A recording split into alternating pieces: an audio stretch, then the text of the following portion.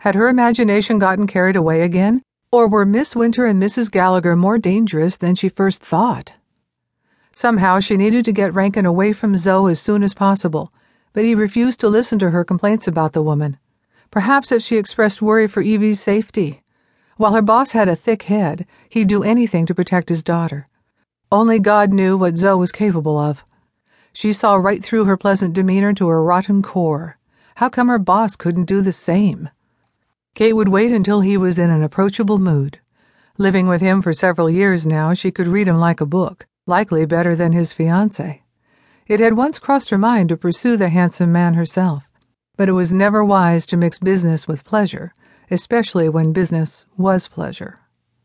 She rubbed her forehead. There were 7 ladies and then Evie and Mr. Rankin. She also wanted a few extra to stash away for later. 15, I suppose. Treating everyone? Kate nodded. Maybe she'd sweeten Rankin enough to voice her concerns one more time.